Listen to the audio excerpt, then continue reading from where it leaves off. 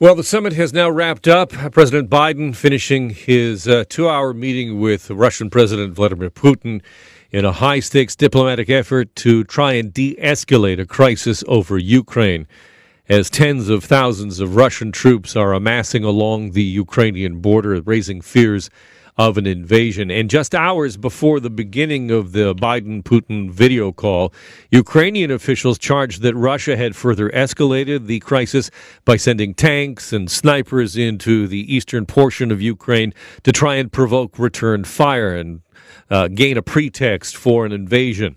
Russia, as I mentioned, has moved thousands of troops to the border, but insists it has no intention of attacking Ukraine. Russia wants guarantees that Ukraine will not join NATO, but Western powers say that we have to respect the sovereignty of Ukraine on this issue.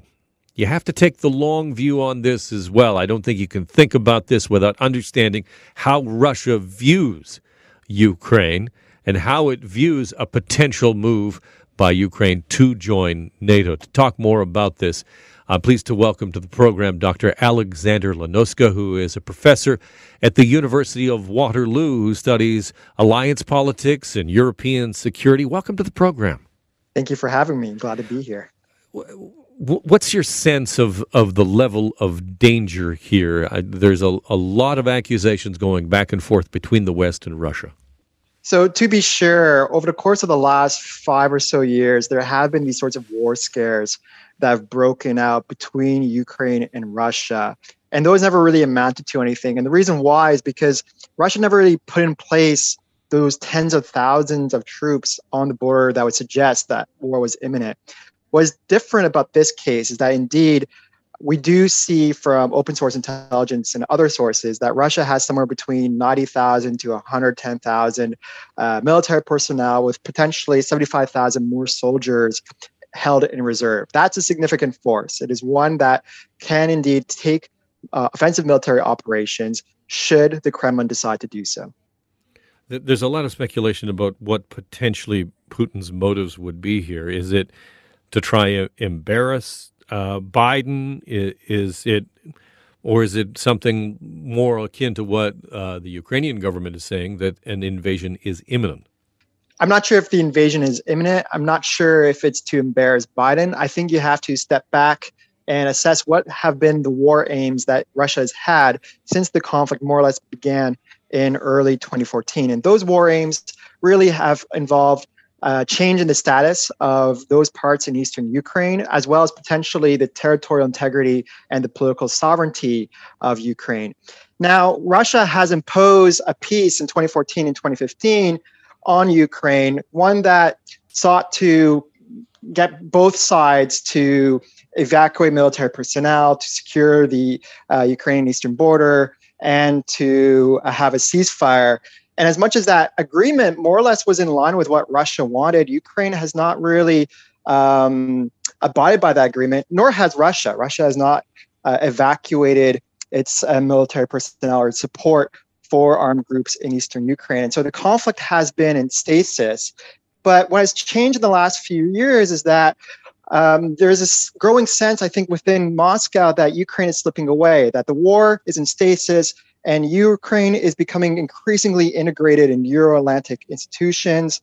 I don't think that fear of NATO membership is very likely, but there's nevertheless the sense that Ukraine is developing its ties militarily with members of NATO at least, and that Russia is lacking the political levers to influence Ukraine. So what it's trying to do is to build up forces to intimidate Ukraine, to cow it into accepting those terms that I mentioned in 2014, 2015, or some other unfavorable settlement that would basically bring back Ukraine to Russian orbit. Ukrainian officials have called on Western powers to act even outside of NATO to try and deter Russia.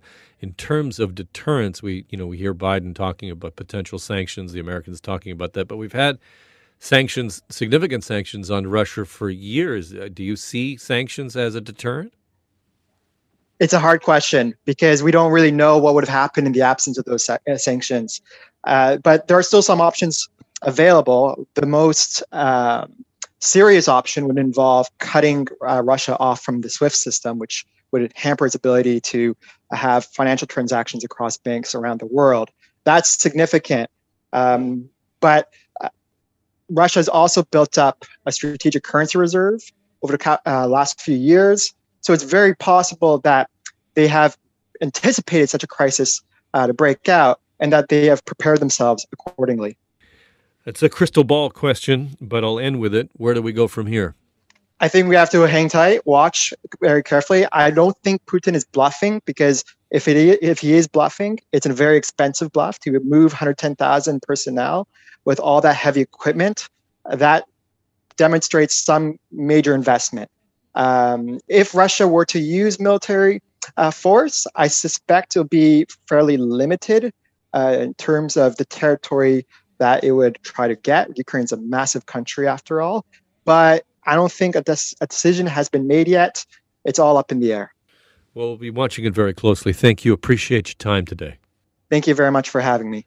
That is Alexander Lanuska, who is an assistant professor, of international relations at the University of Waterloo, talking about the situation going on in eastern Ukraine. It bears a lot of attention, and I think you have to consider, as you think about it, just the way that the Russian government and much of the Russian people consider Ukraine. Former Soviet Republic, obviously, consider it to be, in many ways, an extension, at least of the eastern portion of their own country, and view any kind of moves whatsoever that Ukraine might make towards the West to be cause for alarm. That doesn't mean right or wrong. I think you just have to think about that in a historical perspective.